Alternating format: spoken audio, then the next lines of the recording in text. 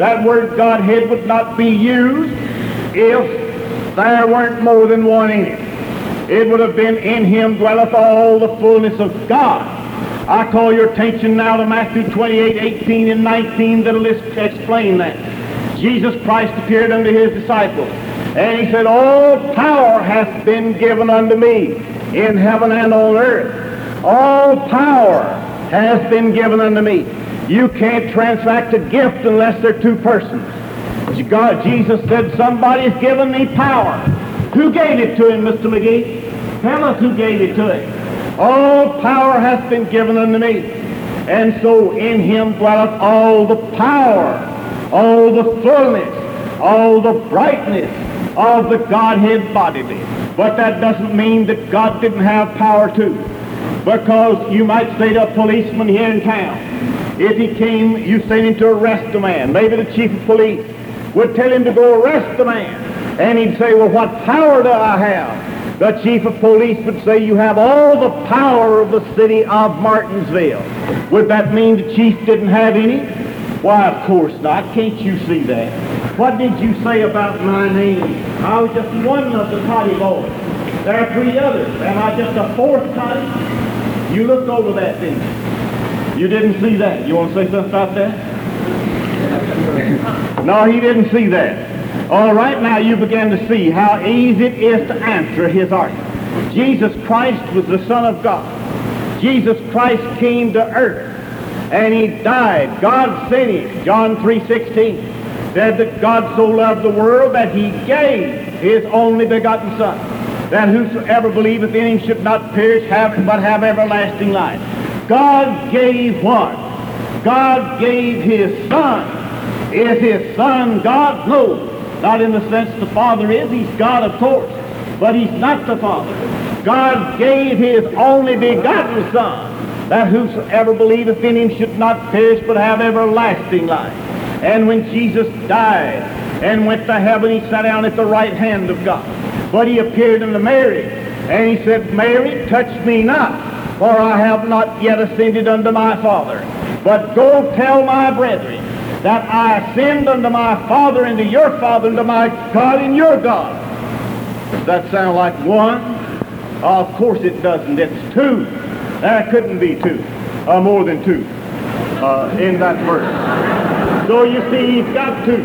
I go to my Father, and I'll to your Father, and to my God and to your God. Now you want to know where the next one is? That makes the three. In the first chapter of 1 John, the 5th chapter and the 7th verse, there are three that bear record in heaven.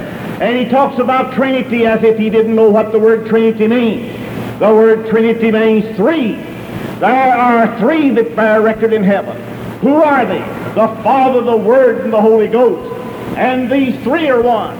And Jesus said to the Father, that the glory that thou gavest me I've given them, that they may be one even as we are one. Why, that's just as easy as anything in the world. You can see that. Thank you. That it is easy to show that they can't talk without having more than one. He said, oh, Toddy says that there is no deity. He got right up and said that the other time. That Toddy says there is no deity. Now, you know that isn't so, Mr. McGee. Now, there isn't any need to stand up here in front of all this great crowd of people and tell something you know isn't so. All right, you want to talk again? Get up. Hold my time. I did not... Turn the lights on, please. I did not make the statement that Toddy said there is no deity. I made the statement that Mr. Toddy has no supreme deity. He has three co-equal persons. He's denying in this proposition that one of them is almighty. The other two being co-equal, therefore, cannot be almighty. I said he had no supreme deity. I accept his explanation, but I've got it recorded, and I'll play it and show you tomorrow night. He said, Toddy says there is no deity. He said he signed his name to it. And I sat right over there and heard it 2 or 3 times. And then finally he came up and said, there can't be any deity unless there is a supreme deity. I know what you said. I was listening to you. You said, Toddy says there is no deity. You said it in both speeches you made. You know it isn't so. I don't blame you. I'd try to fix it up too. There is no deity. He said, I said. We don't say any such thing. But let me tell you, he never straightened it up how there can be a supreme deity without being an inferior deity, did he? You want to get up and talk about that now? Let's hear something about that. You missed it, both you see. How can there be a supreme deity unless there is an inferior deity? You don't want to say anything, do you? I don't blame you. I wouldn't either. Now, you see, he says that Jesus Christ is the supreme deity. Well, that suggests there is an inferior deity. Who is it? You better tell these people. They'll be disappointing you. There is an inferior deity. When you say that Christ is the supreme deity, then we want to know, well, who is the inferior deity? Mr. Urshan, can you tell me? Mr. Pruitt, Mr. Potter, can you tell me? None of you can tell me. Well, I hope he gets with somebody tonight who will tell him before tomorrow. And tomorrow night we'll see if he can tell us who is the supreme deity. Jesus Christ is equal to the Father. In Philippians, the 2nd chapter and the 5th and 6th verses, it says there, let this mind be in you which was in Christ Jesus, who being in the form of God, thought it not robbery to be equal with God. Now you can't be equal with yourself. There's got to be another. And that said that Christ, being in the form of God, thought it not robbery to be equal with God. And one day when he was talking to the Pharisees, and he spoke of his Father in heaven, they took up stones to stone him because he said that his Father in heaven made him equal with God. You ever read that? All right, now we begin to see. In the Old Testament, back in Genesis, the 1st chapter, and the 26th verse, when God said, let us make man. Let us make him in our own image. Now there's no need to put an if to that. It's back there. Let us make man. That word us there, or God, is in the plural. It's in the Hebrew, Elohim, which is plural. And the God said, let us make man. Now to whom was he talking? You better get to writing because you got a lot to straighten up here tomorrow night. But I am the Father that sent me. He said, I dare you to say they're men. It doesn't make any difference whether they're men, persons, or whatever they are. There are two of them. Don't you see that? I'm not talking about whether they're men. I'm not talking about whether they're angels. I'm not talking about what they are. I'm talking about how many are they. Look up here. I'm talking about how many they are. I say there's two. Jesus Christ said there's two. And he tried to cover it up with saying, well, I dare you to say they're men. Well, I never said anything about whether they're men or what they are. I just said they're two. He says they're one. John says it's not so, they're two. And yet if I judge, my judgment is true, for I'm not alone. And I made the argument that the only difference in what God did in the Garden of Eden, the devil was enough. And the only difference in what Jesus Christ did in my opponent is enough. He says there's not two. Jesus Christ says there are two. I am not alone, but I am the Father that sent me. It is also written in your law that the testimony of two, T-W-O, two. Now you know how many two are? One and one equal two. Jesus Christ and the Father equal two. You wish I'd stop two? I know you do. Yes, you wish it. You wish I'd stop on one, but I'm not going to do it. I'm going right where the Bible says. The Bible says there are two. The Bible says that the testimony of two men is true. And if Jesus Christ wasn't telling the truth about it, he deceived the people to whom he was talking. He laid down a premise and made an argument upon it, and he said there two. I am one. Jesus Christ, Mr. McGee, said, I am one. And the Father who sent me bears witness to me. I am the Father. Every time you see the coordinate conjunction and, it means plus. I plus the Father equal two. Don't you see that? Now I want to go again to the mediator. In the 5th chapter of 1 Timothy and the 2nd chapter and the 5th verse, we have it where it said, there is one God, and one mediator between God and men, the man Christ Jesus. There is one God. There he sits upon the witness stand. There is one mediator. There he stands down in front of the God. There is the man over there that's committed sin. I read to you 1 John, the 2nd chapter, the 1st verse, where it said, and these things write I unto you, little children, that you sin not. But if any man sin, we have an advocate with the Father, Jesus Christ the righteous. All right. Jesus Christ the righteous stands between there and pleads the case of the sinner to God. Let's have the lights, please. He stands pleading the case of God. And then again, we find that Jesus is the interceder, that he makes intercessions for us. He stands between us. He was man. And I want to read to you now in the 5th chapter of Ephesians, the 4th chapter first, the one that he used, when he said that there is one Spirit. Oh, I want to read all that. He just garbled that quotation. There the Apostle Paul said, and there is one body and one Spirit, even as you're called in one hope of your calling, one Lord, one faith, and one baptism, one God, and Father of all, who is above all, and through all, and in you all. Don't you see the Spirit, the Son, and the God, the Father?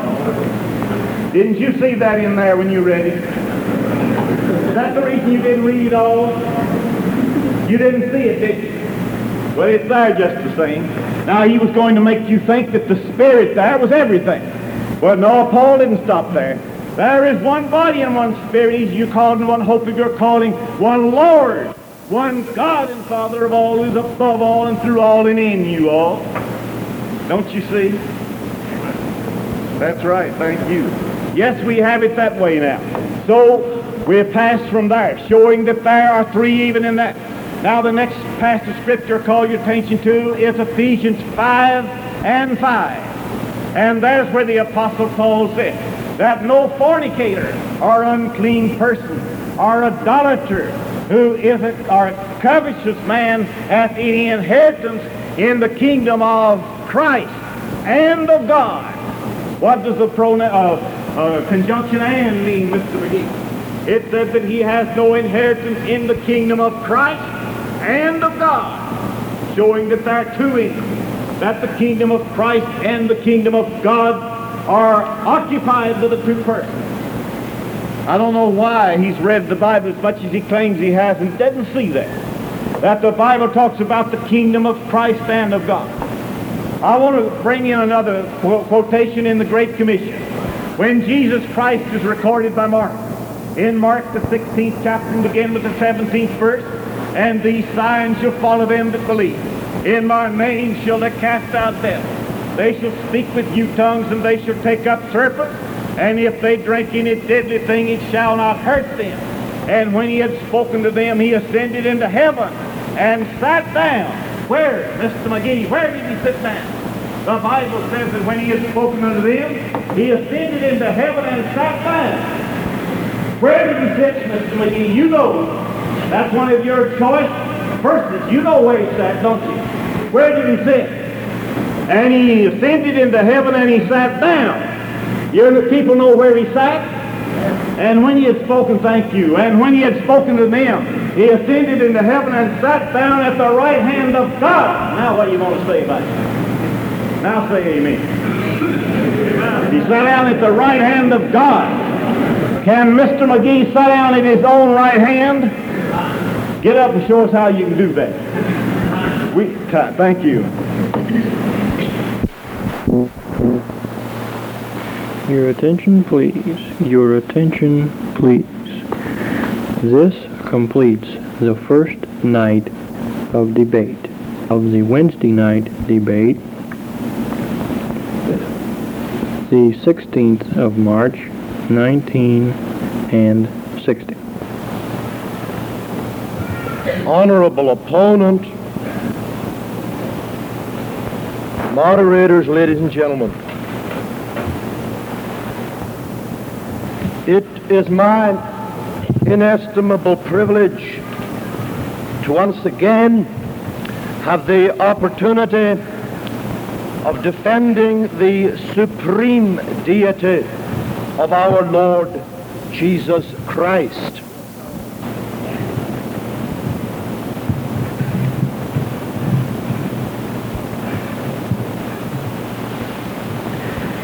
The question was raised last night, or the objection was made, that if we talk about Jesus being the supreme deity, then we are handling our grammar in a rather sloppy way.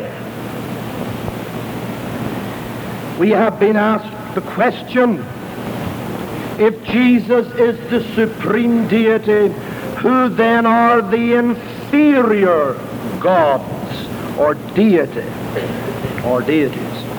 Here is the answer coming up. Deuteronomy chapter 10, verse 17. Tell me if my proposition tonight is not utterly in harmony with the Scripture. Deuteronomy 10:17. For Jehovah your God is God of gods and Lord of lords, a great God and a mighty and a terrible, which regardeth not persons nor taketh reward. Joshua 22 verse 2. Jehovah God of gods. Jehovah God of gods. He knoweth, and Israel he shall know. So the great God of the Bible, Jehovah, is called the God of gods. Jeremiah 2:11 tells us what gods these happen to be. Hath a nation changed their gods, which are yet no gods? When we say that Jesus is the supreme deity, we mean that Jesus is supreme over every heathen deity. When we say that Jesus is the supreme deity, we mean that Jesus is supreme over deities invented by the overwrought imaginations of Trinitarians.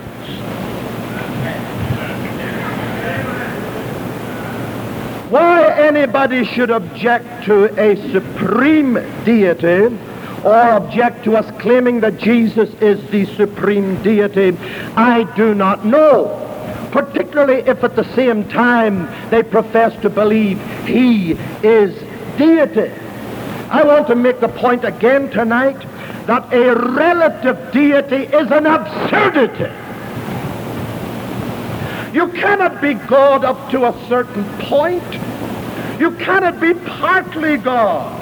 I repeat, if Jesus is not God over all, then he is not God at all. Romans 9:5 makes this very claim for Christ. Romans 9:5 speaks, saying Christ came, who is over all, not over most, or over all save two, but over all, that is over all without exception. Christ came, who is over all, God, blessed forever. Amen. Tonight we repeat, so that it may sink down deep into your ears, that to deny Christ's supreme deity is to deny his deity, because a deity not supreme is no deity at all.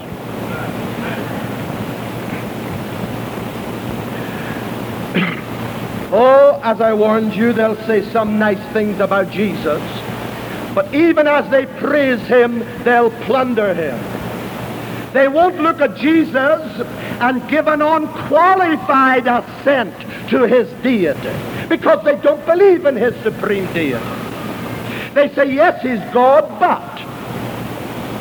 but there are two others who are co-equal with him. Now, last night, there was some questioning of our understanding of the name of Jesus. I hold in my hand a well-known Bible dictionary, the work, I understand, of Trinitarians, Lubbock's Bible Dictionary. In page 314 of that Bible dictionary, I read the following. Jesus means Jehovah is bishop. The Greek form of the name Joshua. Also in Strong's Concordance, a copy of which is nearby, which my opponent can check. In the Greek dictionary, page 37, number 2424, I read this, quote, Jesus, that is Yehoshua.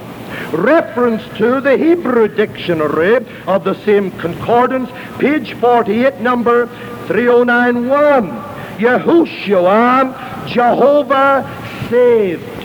So thus our definition of the name of Jesus, that it means Jehovah Savior, is confirmed by accepted Christian scholarship.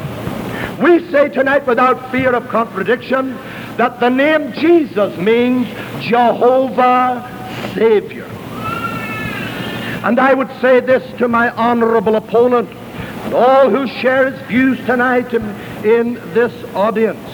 Philippians 2, verses 9 through 11 make it clear that every knee will bow to the name of Jesus.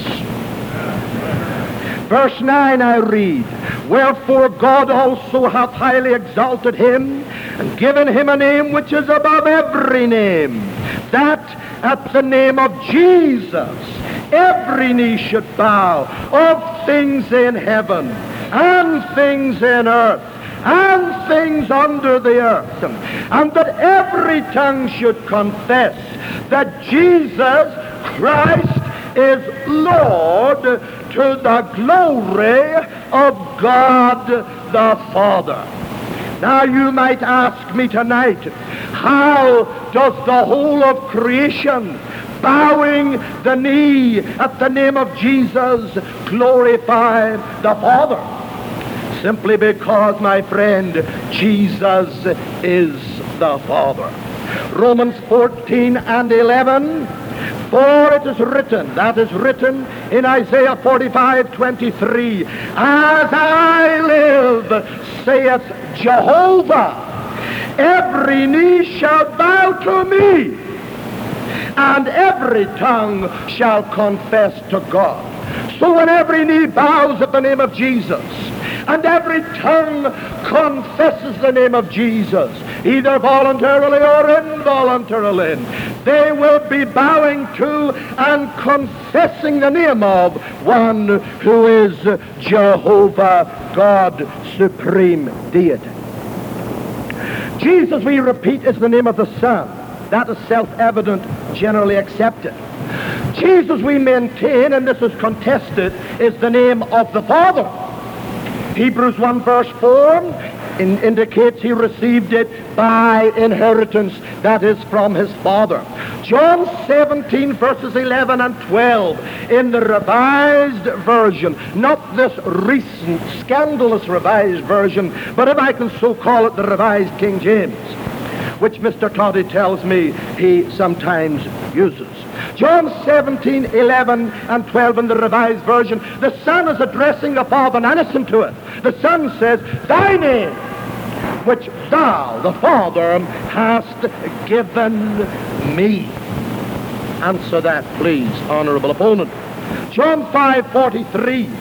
Jesus says plainly, I am come in my Father's name. John 17 and 6, I have manifested thy name unto the men which thou gavest me. So Jesus is the name of the Father. Jesus is the name of the Holy Ghost.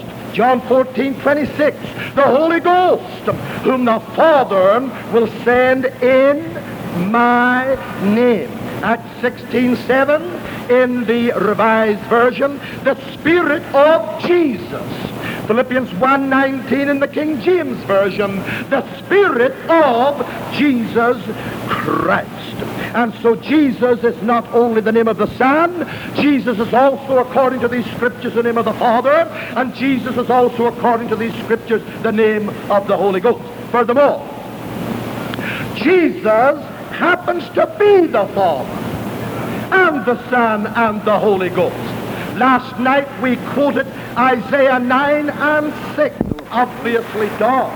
Mr. Toddy could not deny that in this verse Christ is called the everlasting Father, or as the Hebrew puts it, the Father of eternity. But he tells us with most curious logic that still doesn't make him the Father. How many fathers are there in Toddy's Trinity? Person number one, he says, is the Father. Last night he admitted that Jesus is also called the Father.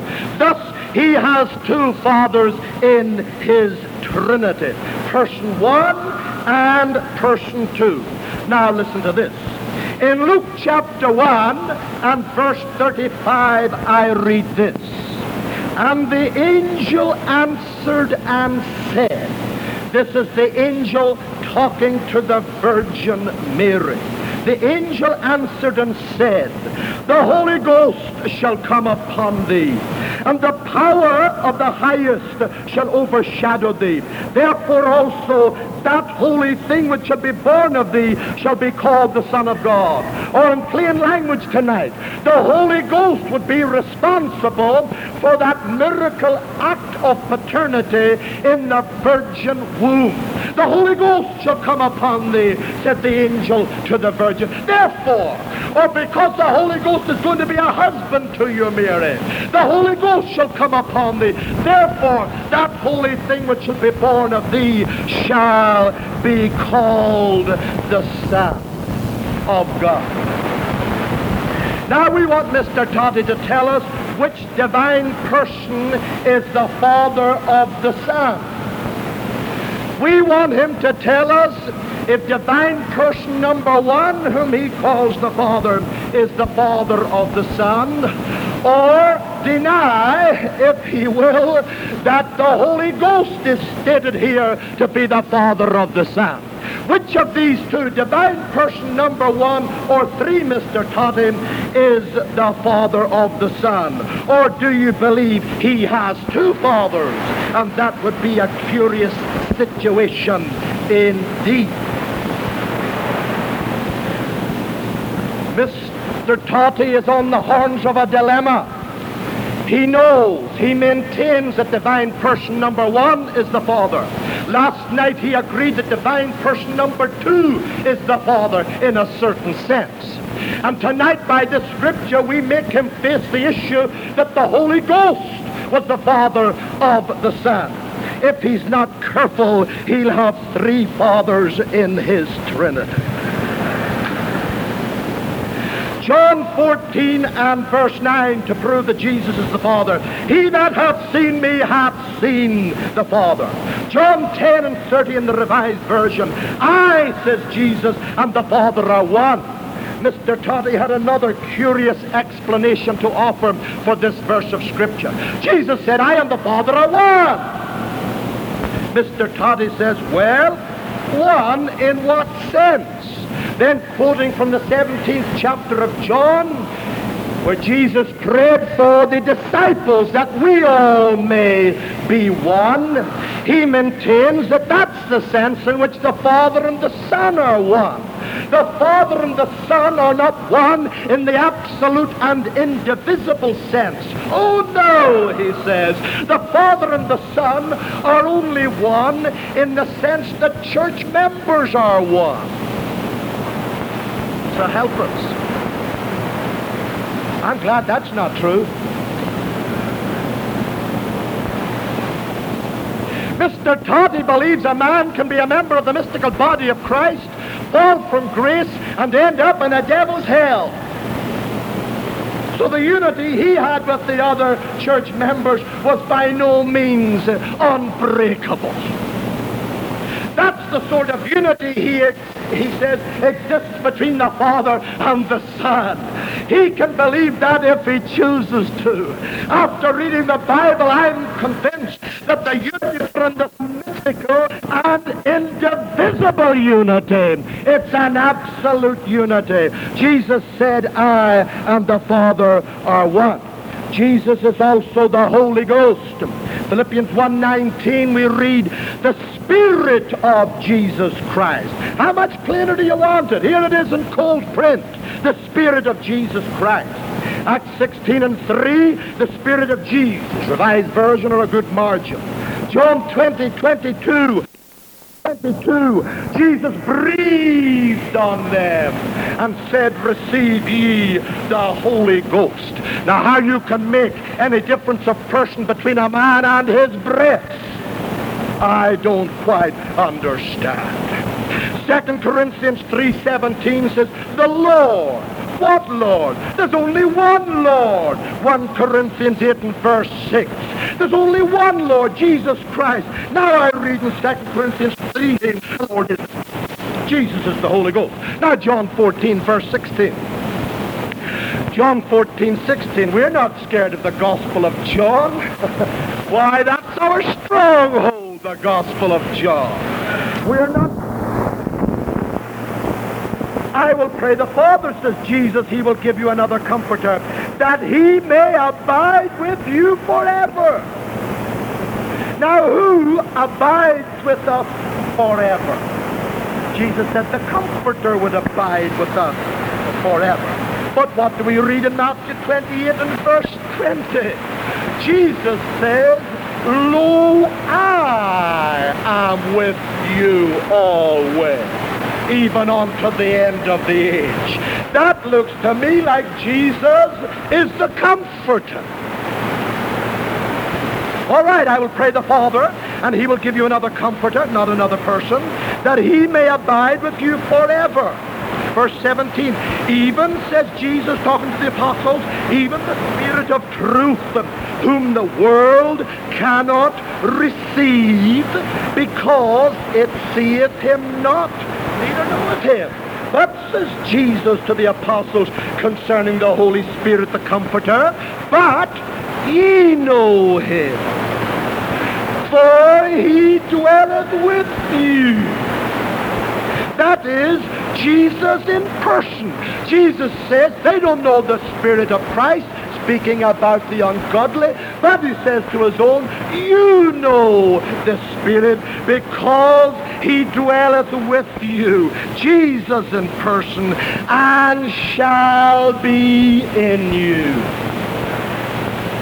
Who is in the hearts of true believers? Jesus said the Holy Ghost.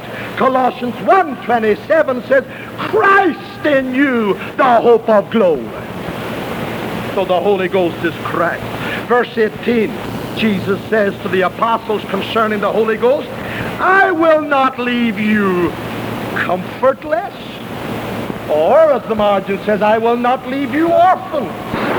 Or in homely language, I will not leave you without a father.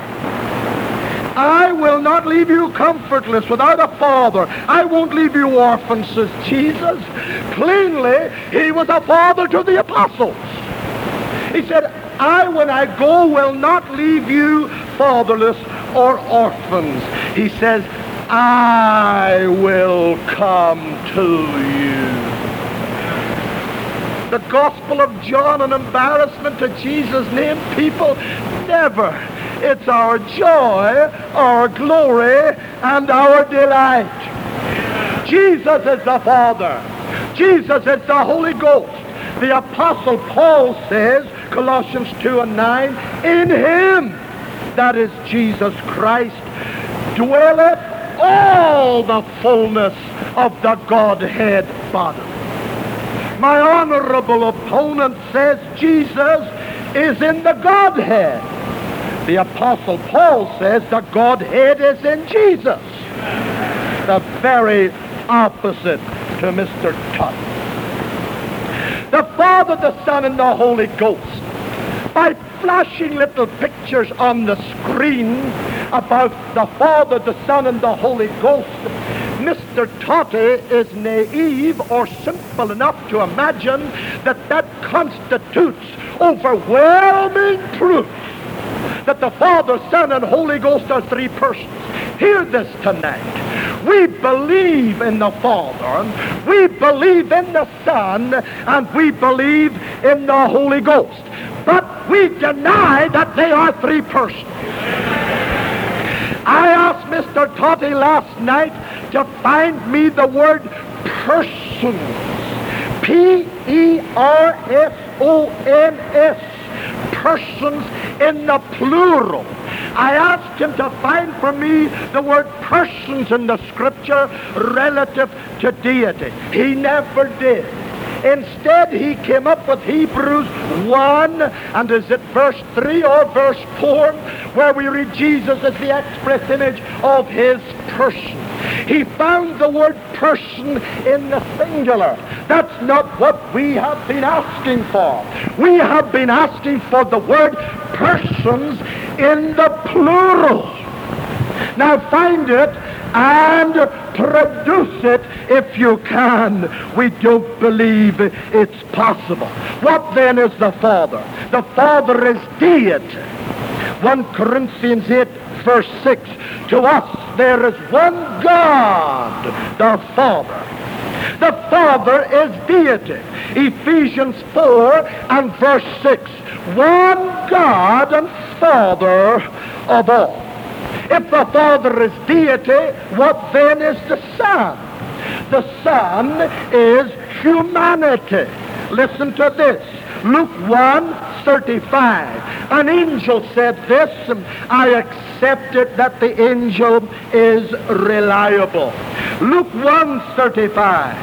To the Virgin Mary, he said, that holy thing, now mark it, watch it, the angel says to Mary, that holy thing which shall be born of thee, or that holy thing born of thee, shall be called the Son of God. What is the Son of God according to an angel? And surely an elect angel knows. The Son of God is that holy thing which was born of Mary, the humanity. Galatians 4 verse 4 says, God sent forth his Son, made of a woman. Notice that, M-A-D-E, made of a woman. Deity isn't made of a woman, but humanity is made of a woman. God sent forth his Son, made of a woman. The Son made of a woman. That's enough to prove that the Son is humanity. And of course the Holy Ghost is the Comforter. It's all in Jesus. For he is God. He is deity. He is humanity. He is the Son. He is the Holy Ghost. That's why Jesus could say in Revelation 1 and 8, I am the Almighty. Not 1/3 of almightiness, but the sum total of almightiness. I am the Almighty. That's why he could say in John 8:56, before Abraham was, I am. He gave himself the superb title of the burning bush. Exodus 3 verse 4. I am, says Jesus. I am the Almighty. John 1:14. In the beginning was the Word, and the Word was with God, and the Word was God, and the Word became flesh. Mr. Toddy drew attention to the capitals, but you don't need to let that bother you, the capital W in Word, because he very well knows that the capitals are quite arbitrary. All right then, in the beginning was the Word was with God, and the Word was God. Who is Mr. Toddy's God tonight? If he says the Father, then let's read the verse in the light of that. In the beginning was the Word, and the Word was with the Father, and the Word was the Father. Does he like it that way? Oh, he says, no, my God is not the Father. My God is the whole Trinity. All right, we'll read it that way. In the beginning was the Word, and the Word was with the Trinity, and the Word was the Trinity. Does he like it that way any better? No matter what you do with this verse, you're driven to the conclusion that the Word was God. Logos, the word, the Greek word for our English word, word, occurs going on to 200 times in the New Testament. Here's an example, Matthew 8:16. He cast out demons or spirits with his word. When Jesus was here, he cast out spirits with his word, with his logos. Now, could you make a difference between a man's word and a man's person? Can we distinguish the words of a man from the man who spoke them and thus make two persons? Can you take my word tonight and distinguish my word from me and make two persons of us here? That's the question which has to be answered. Of course not. The Word was God. We want these questions answered this very night, Mr. Toddy. Then Mr. Toddy talked about Elohim, which is the Hebrew word for the word translated God in our Bibles. He says it's a plural word. A plural word. Sure, it's a plural word. Plural of what? The scholars tell you it's the plural of majesty. He says, no, Elohim translated God in English is a plural word meaning more than two. It's not the singular, it's not the dual, it's the plural meaning three at least. Well, for his information, Baal, the god Baal, was called Elohim in Judges 6:31. Are there three Baals? Beelzebub, a name given to the devil, is called Elohim in 2 Kings 1, 2, and 16. Does he believe that Satan is a trinity? One ghost which came up in the home of the witch of Endor, one ghost, the ghost of Samuel, is called Elohim. Is Samuel, the ghost, a trinity? Moses himself was called Elohim. In Exodus 7 and verse 1, were there three Moses?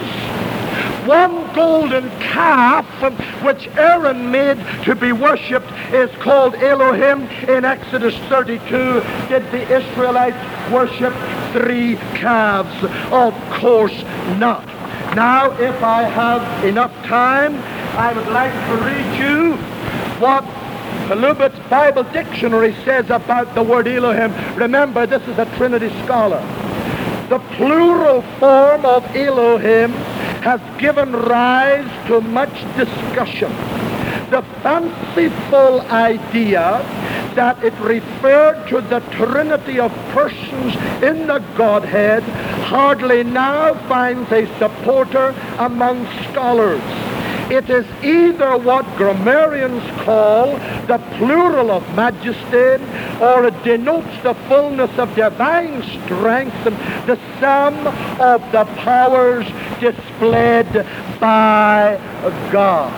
So Elohim does not help out why the Son of God himself is called Elohim in the 45th Psalm. Does that mean to say there are three sons? Mr. Toddy, get off Elohim as quick as you can and don't mention it again in your own interest for the duration of this debate. If it proves anything at all, it proves too much for your good. Jesus is the supreme deity in our estimation as we read the Word of God. He is the Father as to his divinity, he is the Son as to his humanity, and he is the Comforter in emanation in the hearts of his dear elect people. I think quite a number of you agree with me. Amen?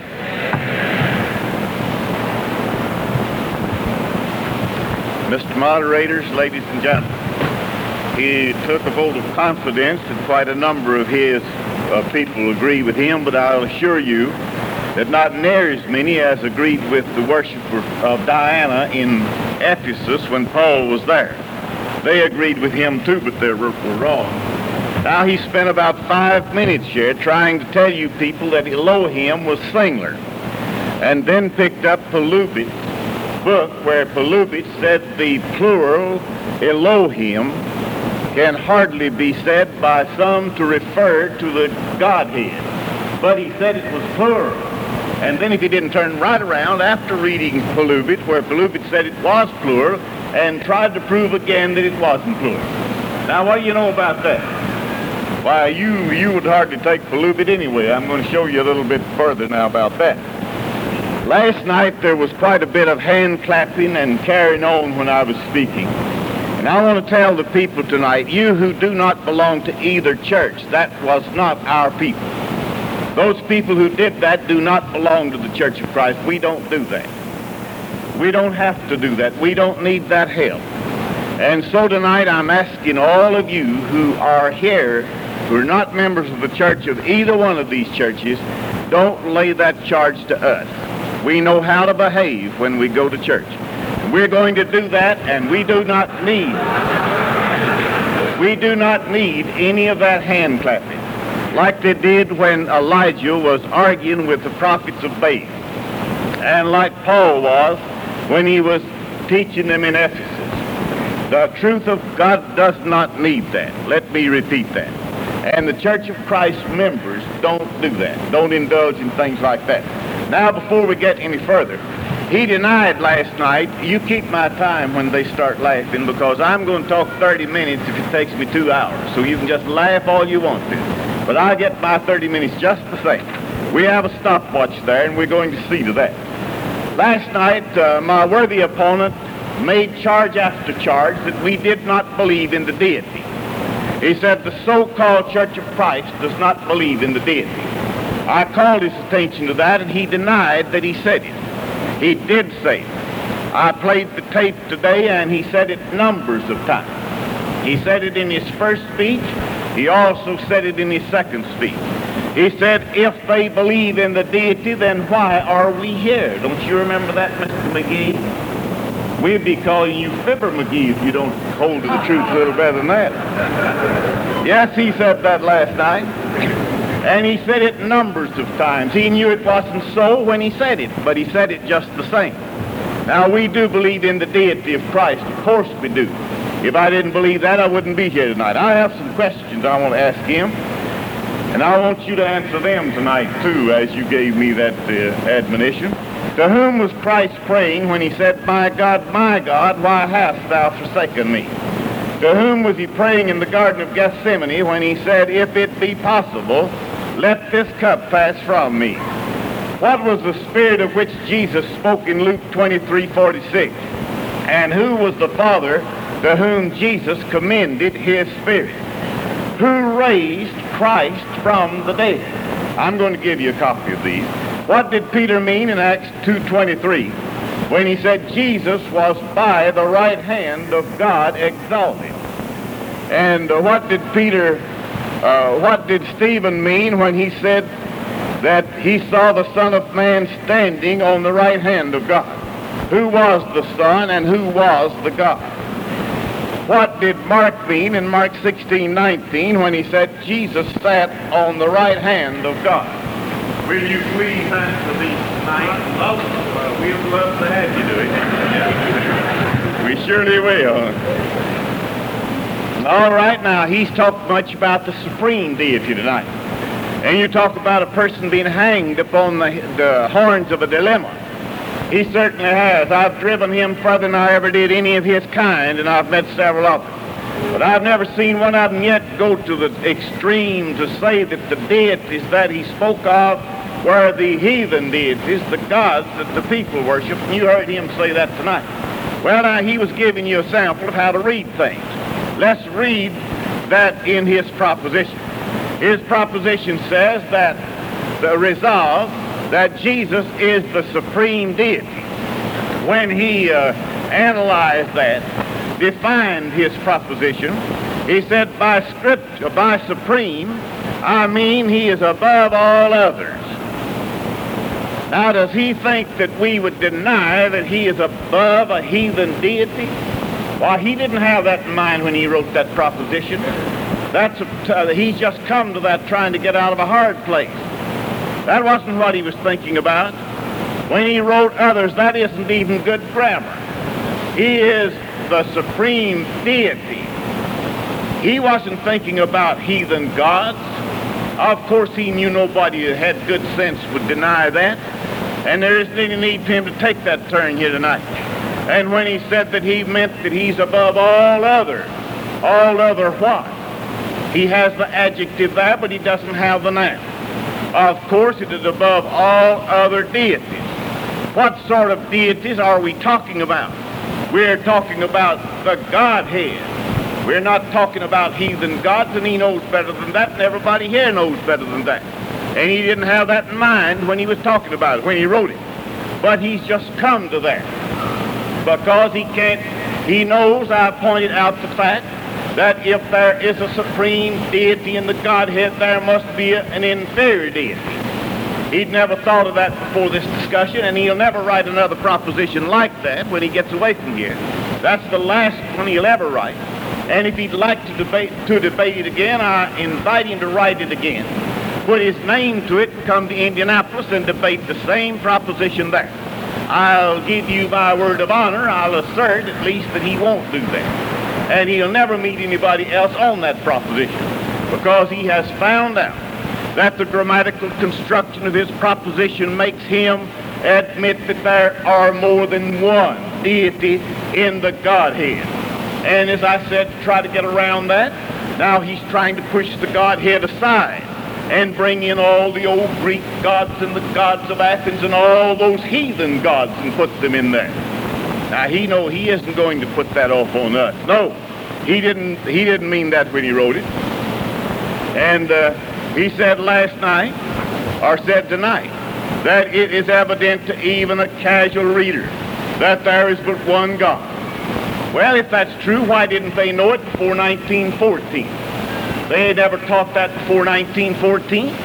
But they say that in 1914 they had a special revelation from God, and that God told them, he made it manifest to them that Jesus is the absolute deity. That's in their manual, that he is the absolute deity. When did they learn that? Why, they learned it in 1914, they say. But now they claim that it's evident to even a casual reader. Well, they must not have been casual readers before 1914. That's when they learned it. If he denies it, I have the little book over there on the table, their own manual. And in that it says that that is when God gave them a revelation that Jesus Christ is the absolute deity. They didn't use the word supreme. They knew more about writing than my opponent here does. And they used the word absolute.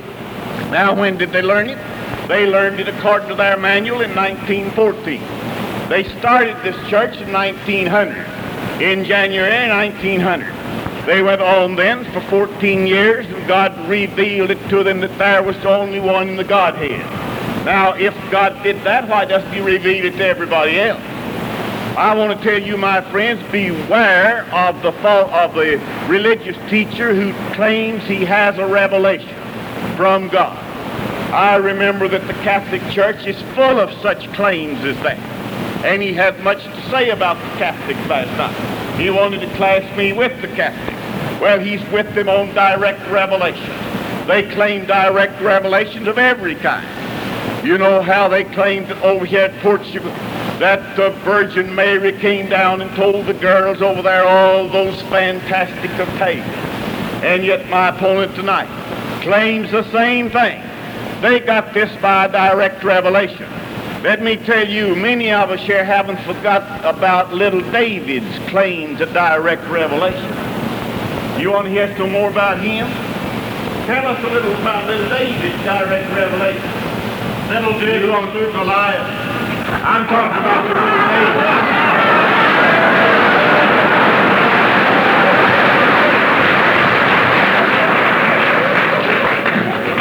Help him out. He needs it. Help him out. I'm talking about the little David.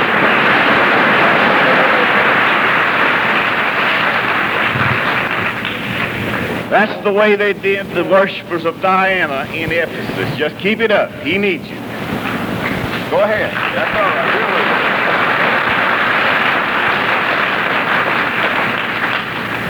Let's have another one. Come on.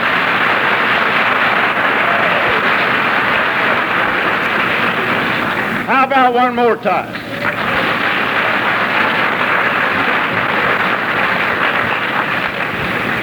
Now that sounds good. Now I'm going to tell you about the little David. We mean the little David that Hutchfer ran all over the country with. You know Hutchfer, don't you? Mr. Urshan knows him anyway. Many of these people here know him. The revelation that little David had, I'm not talking about David, King David, I'm talking about the one Hutchfer run around with, and he didn't know anything about King David. Now clap again. Let's have another one. Hey, come on.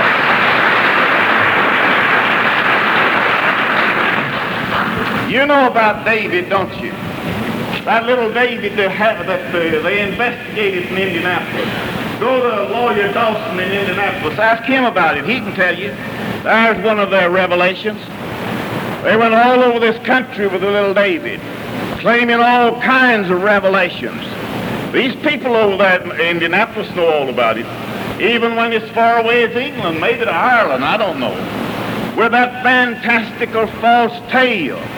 That little David had a revelation from heaven. Where's little David now? Write that down after tonight. I want to know before we get back up again. Where's little David now? You beware of these people who claim revelation.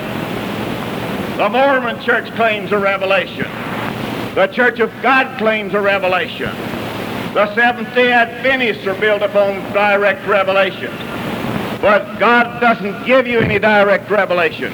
When Jude wrote the letter of Jude, he said, Beloved, when I gave all diligence to write unto you, it was needful that I write unto you and exhort you that you contend earnestly for the faith that was once for all delivered unto the saints. He hasn't given them any direct revelation, yet they claim that in 1914, that's the way they found all this out, is that God gave them a revelation. And then he claims somebody's on the horn of a dilemma. That thing you're dealing with is a mule. And then he thinks that we're afraid of that. Why, no, we can tell him a lot about little David. We can tell him about little David in Florida. And we can tell him about him in Indianapolis. That was a direct How about what? I'm talking about some of your carrying on now. Yeah, some of your revelations. That's what I'm talking about now. I'm talking about your direct revelation. The way you claim you got this. They didn't get it from the Bible. They claim they got it from a direct revelation. And then they ran to the Bible to try to prove their direct revelation. That's the reason they're all mixed up like they are. All right, Deuteronomy 10:17, God of gods. Now, does that sound like one? He's up here to prove one, and yet he keeps talking about what Toddy's going to say. Why, that said he's the God of gods, and I can give him one more. In the 2nd chapter of Acts, there Peter said that God had made that same Jesus whom you crucified both Lord and Christ. He has made him that. He wasn't that then. God made him that. And we go further. You can't be God to a certain point, he said. And he said that you can't be part God. Whoever said anything about being part God? Or whoever said anything about being God to a certain point? I told him last night that in my father's family there are 4 boys. We are brothers and we are all Toddies. And I don't claim that I'm a part Toddy. And none of the rest of them claim that. He can see that. And yet when you say there are 3 in the Godhead, he wants to throw off on it and try to say that there would just be a part of a God. He would just be a third of a God. Oh, that's too silly for words. Nobody that thinks will fall for that. Then he comes back to Hebrews 1:4, and he talks about the person. I'm going to read that to you again. I read it 2 or 3 times last night. There Paul said, God, who at sundry time and divers manners spoke in time past unto the fathers by the prophet, hath in these last days spoken unto you by us by his Son. He said, whom he made heir of all things, by whom also he made the world, and being the express image of his person, and upholding all things for the word of his power, when he had by himself purged our sins, sat down on the right hand of the Majesty on high, being made so much better than the angels, as he hath by inheritance obtained a more excellent name than they. For unto which the angels said he at any time, Thou art my Son, this day have I begotten thee. And again, I'll be to thee a father, and thou shalt be to me a son. And again, when he bringeth in the first begotten, said, Let all the angels who worship him. But unto the Son he said, Thy throne, O God, is forever and ever. Now, who was saying all that? Was that the Son? No, it was the Father. God, who at sundry time and divers manners spoke in time past unto the fathers by the prophets, hath in these last days spoken by his Son, whom he, what's the antecedent of the pronoun he? Not Jesus, but the Father, God. He has exalted, he hath made better than the angels. He hath said unto him, Thy throne, O God. I want to give my opponent a little lesson in pronouns now. He talks about person. He wants person. Well, we have four groups of pronouns. There we have the personal pronoun, we have the adjective pronoun, we have the relative pronoun, and we have the interrogative pronoun. If we're going to talk about a person, we do not use those relative pronouns. We use person.